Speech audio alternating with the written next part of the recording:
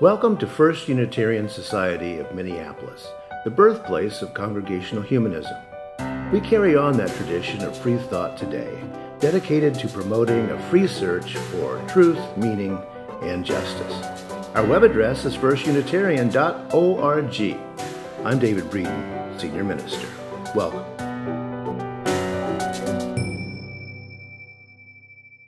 Well, the Reverend Dr. J. Hooper and I are doing a two-part series on James Baldwin today and next Sunday.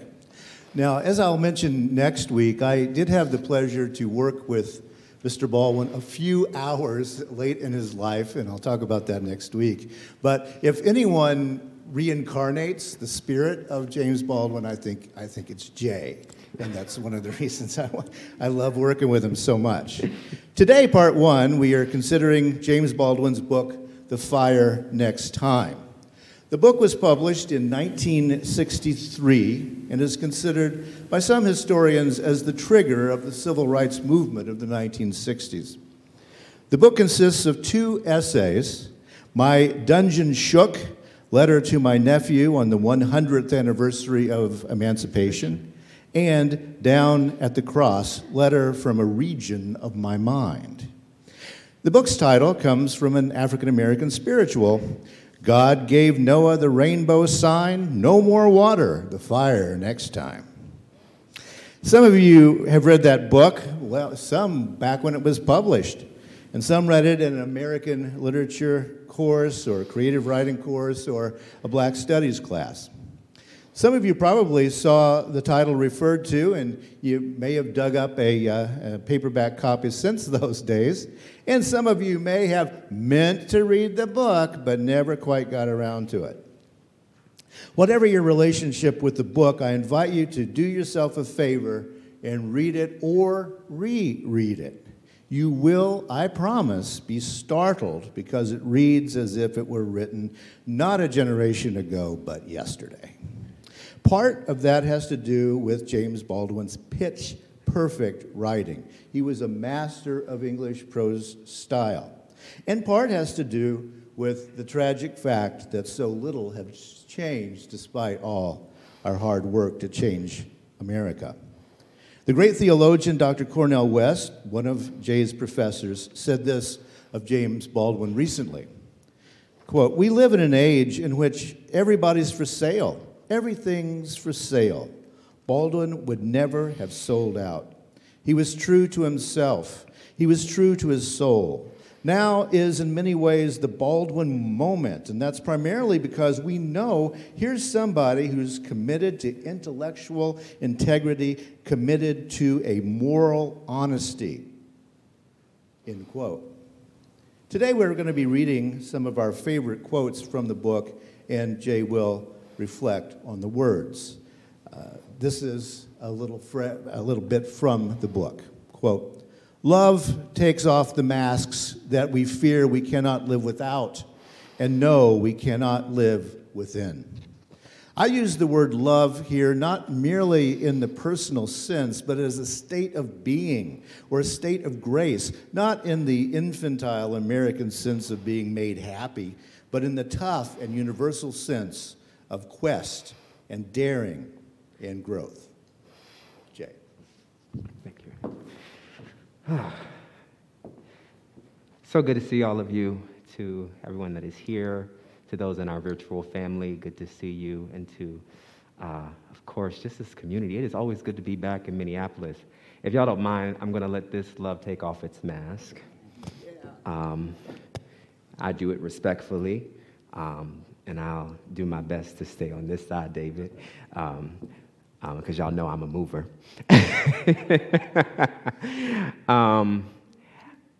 But love does take off the mask, right? Love takes off the mask. And I've been sitting with Baldwin for quite some time, not only as a study, but just recently, actually, this past month, just been sitting with Baldwin as an ancestor, if that's okay to say in this space, and invite my ancestor into the room. I got excited because what I started thinking about was the fact that Fire Next Time is broken up into two parts, and one of the main parts that I really want to focus on today, and we'll talk about more next week, is this letter to his nephew. One would have to ask the question, in this very theme of joy, what is joy, and how do we identify it? And I particularly am coming with the lens talking about black joy. That does not mean that I exclude you from the joy. Trust me, we'll get to the cultural pluralism involved in that. But one of the things that's important to me in expressing this is because I grew up very similar to Baldwin. I grew up in church. I grew up in a tradition where you had elders and seasoned folk who maintained a sense of dignity and integrity when they would oftentimes step into congregational experiences. It was a public declaration to come into sanctuary. Just like many of you decided to truck through this wonderful snow that I have never experienced every time I come to Minneapolis, but that actually could benefit from some fire next time to melt away. But in the end, it comes to a reality for me that I remember probably something regarding this theme and why I invite Baldwin is because the seasoned people in my tradition would often do this thing called testimony service. Testimony service was very unique because a few people would get up and speak however they felt, but they would often say, I'm so glad to be here today. I've got joy in my soul. They would, now this, it wasn't just what was said. I was often interested in how they looked. Watch this again. I'm so glad to be here today. I've got joy in my soul. If you probably catch a good look at my face, the countenance of it, there was nothing that looked or resonated with what we understood, or possibly many of you would understand as joy. It often looked very like someone was sucking on a lemon, upset and busted and disgusted, as my mother would say, in the world. And that would be very uncomfortable. Somebody said, I got joy. I got great joy. Deep down joy. That, I believe Baldwin is coming from. And so when I thought about this, I said, it's because joy for the seasoned people in my tradition at one point was serious because it was critical. Joy was critical and it was fundamental for survival. So it was an act of resistance. The face that you saw is a face of, don't mess with my joy. You didn't give it, and I sure know you ain't gonna take it away from me. Right? That's the kind of joy that some of them had because they had already experienced hardships that Baldwin was speaking about to his nephew. A few things I want to outline that Baldwin is pointing out here to his nephew is that he begins to talk about his grandfather. And as Baldwin is sharing to his nephew about his grandfather, he reads on page 4, David, if you can help me. Yeah. You may be like your grandfather. Well, he is dead. He never saw you, and he had a terrible life. He was defeated long before he died because at the bottom of his heart, he really believed what white people said to him. This is one of the reasons that he became so holy. He believed what white people said to him, and that's how he became holy. He was fortified by a system that ignored his circumstances. If we think about what joy is really capable of doing like it did for these old mothers, this man possibly did not have enough resistance. In Baldwin's case, Baldwin is pointing out here a very unique word that we would not necessarily use in our particular community, but defines that whiteness has the ability to give holiness, the dignity of it. That in some way, if one has a job, if one is in economical standing, if one is in educational good standing, classes and all these other things, it's a sense of being holy. But holy for who? Holy for who? I had to sit with this because I wanted to know what Baldwin was talking about, and I found something very unique on page 8 for myself, where he says, you were born where you were born, talking to his nephew, and face the future that you face because you were black and for no other reason.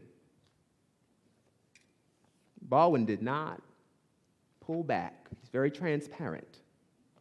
The limits of your ambitions were and thus expected to be set forever. You were born into a society which spells out the brutal clarity, and it as many ways as possible, that you were worthless human being. Stark contrast to his uncle's holiness. Hard contrast to the inherent worth and the dignity. It almost sounds like a discouraging letter, but Baldwin is coming from the antithesis because he has to give us an arching theme. The rainbow, black queerness. Let me talk to my nephew, because I don't want you to be destroyed by fire next time. You were not expected to aspire to excellence. You were expected to make peace with mediocrity. Wherever you have turned, James was his nephew's name, in your short time on this earth, you have been told where you can go, what you could do, and how you could do it, and where you could live, and whom you could marry.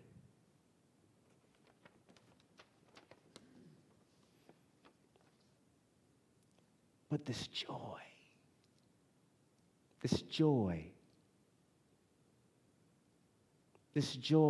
that Baldwin is trying to install, this joy of black dignity, this joy of black purpose, this joy of black possibility has to be met with so much obstacle in order to still smile again. But smiling is not in the face for many. Smiling is getting up in the morning knowing that I can make it day in and day out. As a person who has struggled with depression before in my own life, I realized smiling was not only an act, it was also sometimes just a pseudo-performance of my reality. I found it hard to smile because of the things I had gone through. So to wake up every morning was just a bit of a reach for joy.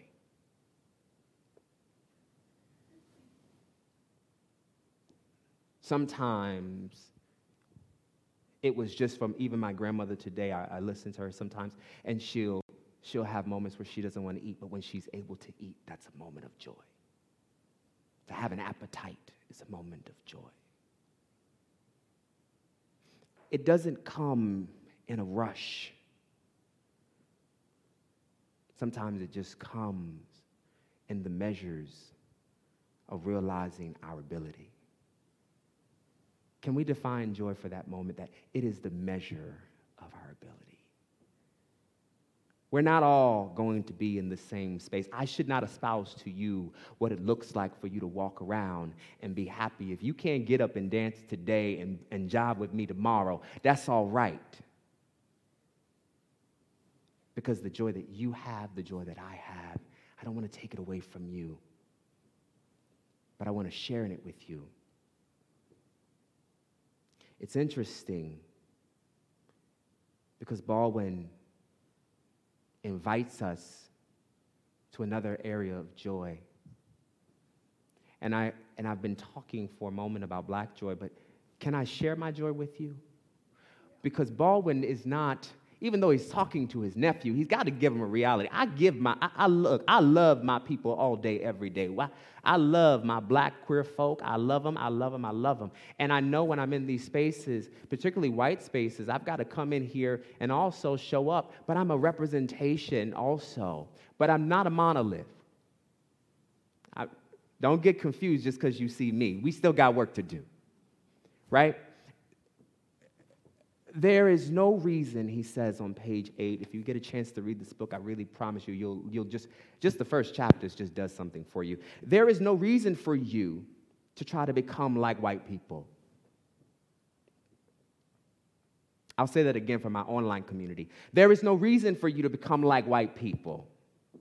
And there is no basis whatever for their assumptions that they must accept you. The really terrible thing, oh buddy, is that you must accept them. Baldwin makes it clear. The really terrible thing, oh buddy, is you must accept them.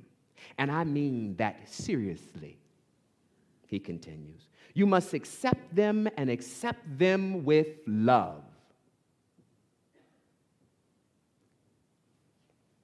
If I can invite something in our movement as humanists, as intellects, let our love meet wisdom. We are very intelligent people. We have a real beautiful capacity to do this work. But if we can allow for our intellectual moments to also meet love, there's a great shift that can happen for most of us. For some people out here in Minneapolis, as things are shifting and changing, for that in the nation. For these innocent people, he says, have no other hope. That's a big claim. They are, in effect, still trapped in a history which they do not understand. And understanding it, they cannot be released from it. Why is this social justice work so hard? Because we're in a history. We're in a place where we cannot be released from it. We can remix it, learn new ways of how we're engaging with it. And my question that I keep asking is, where is our joy together? Baldwin tells me to accept you, love you, and do it seriously, like them old mothers. I want to share in a joy with you that does come off as resistance. I want to share in a joy that is also cultural pluralistic, where it's your joy and my joy working together to make change. I want to share in the moment where not I just win, but you win too. When you win, I win. And therefore, we know that in the spirit of Ubuntu, I am because we are. And we are because I am. What a beautiful philosophy, an exchange of humanity. And to share in each other's fate and experience. If anything that we should be about, we should be about relationship. There is no greater joy than having that. And I don't just mean if just getting in some, having a tea and get in relationship with yourself for a minute. Laugh at yourself. Dance with yourself. Create for yourself. Baldwin is reminding his nephew to do those things because prior, as I mentioned to you, he was already born as a problem. So how do you find joy when you are already considered a problem? I get it. I hear this echo of sometimes, well, I'm white, so I'm not a problem. But you're becoming a problem now. That's the narrative. And now you're going to be like, damn, I don't want to be white. I don't want to be white. And damn, I don't have no rhythm. Damn, I don't cook food with good seasoning. There's some stereotypes. There's some stereotypes. I don't want to ask what Thanksgiving was like. But it's the reality that also, if I can share in the problem of injustice, trust me, I want to share in the joys with you.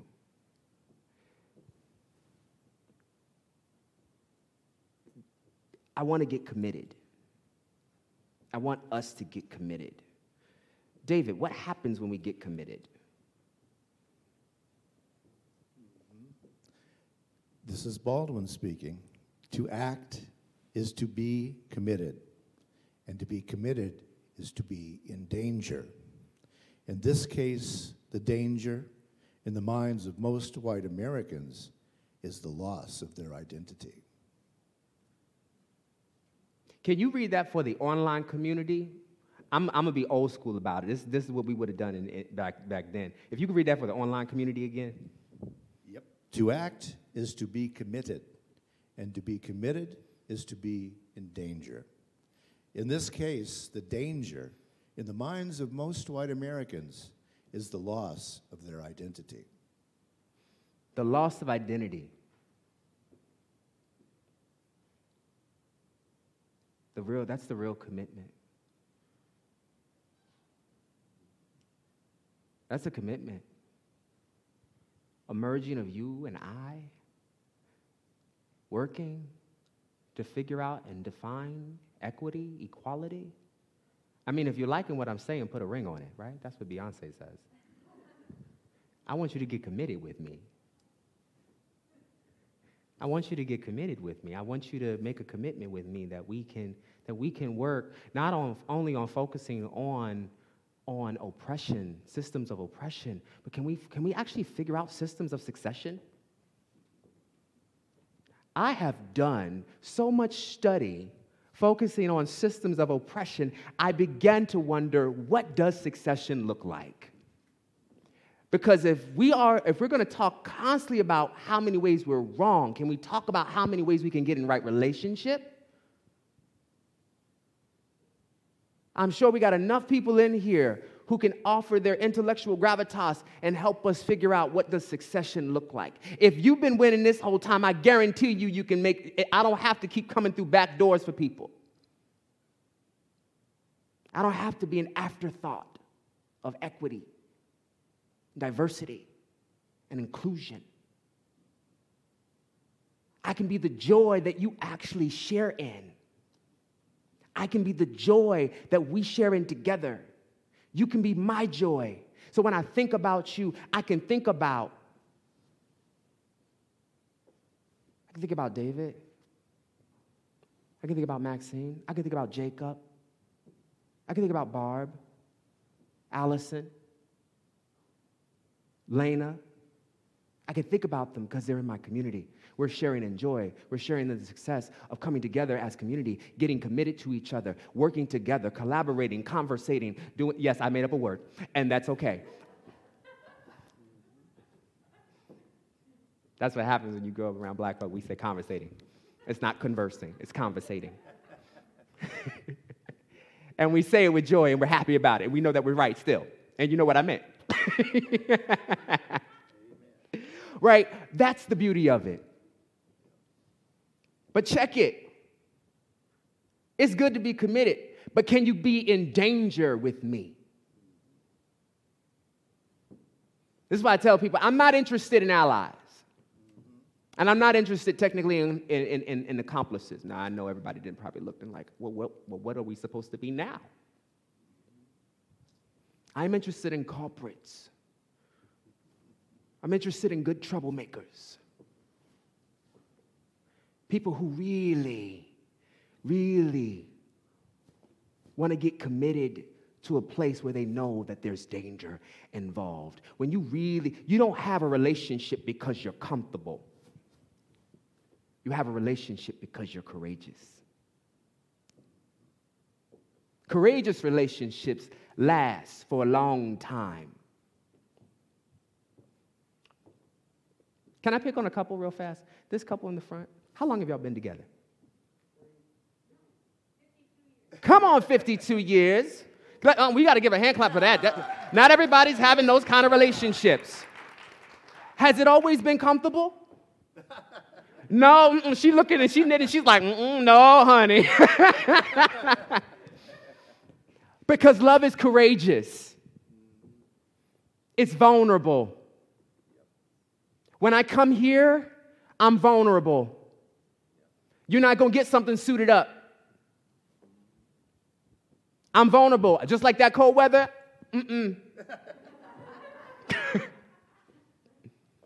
But I need your joy because it is my fire next time.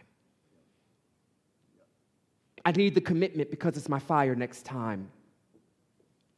And it's not just the black joy. When I say that I'm sharing in black joy, I'm telling you I'm sharing in joy with you.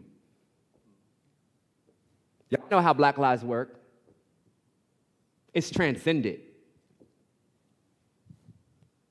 My ability to have joy is also your ability to share in my joy.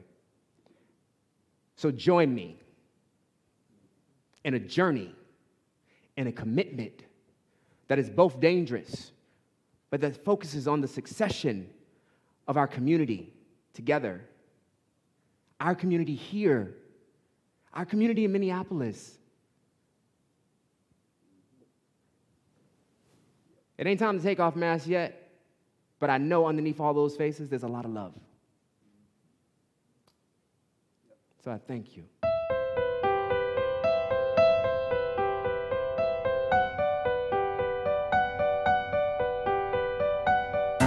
Thanks for listening. You can find much more about humanism and what's happening at First Unitarian Society in Minneapolis by visiting our website at firstunitarian.org.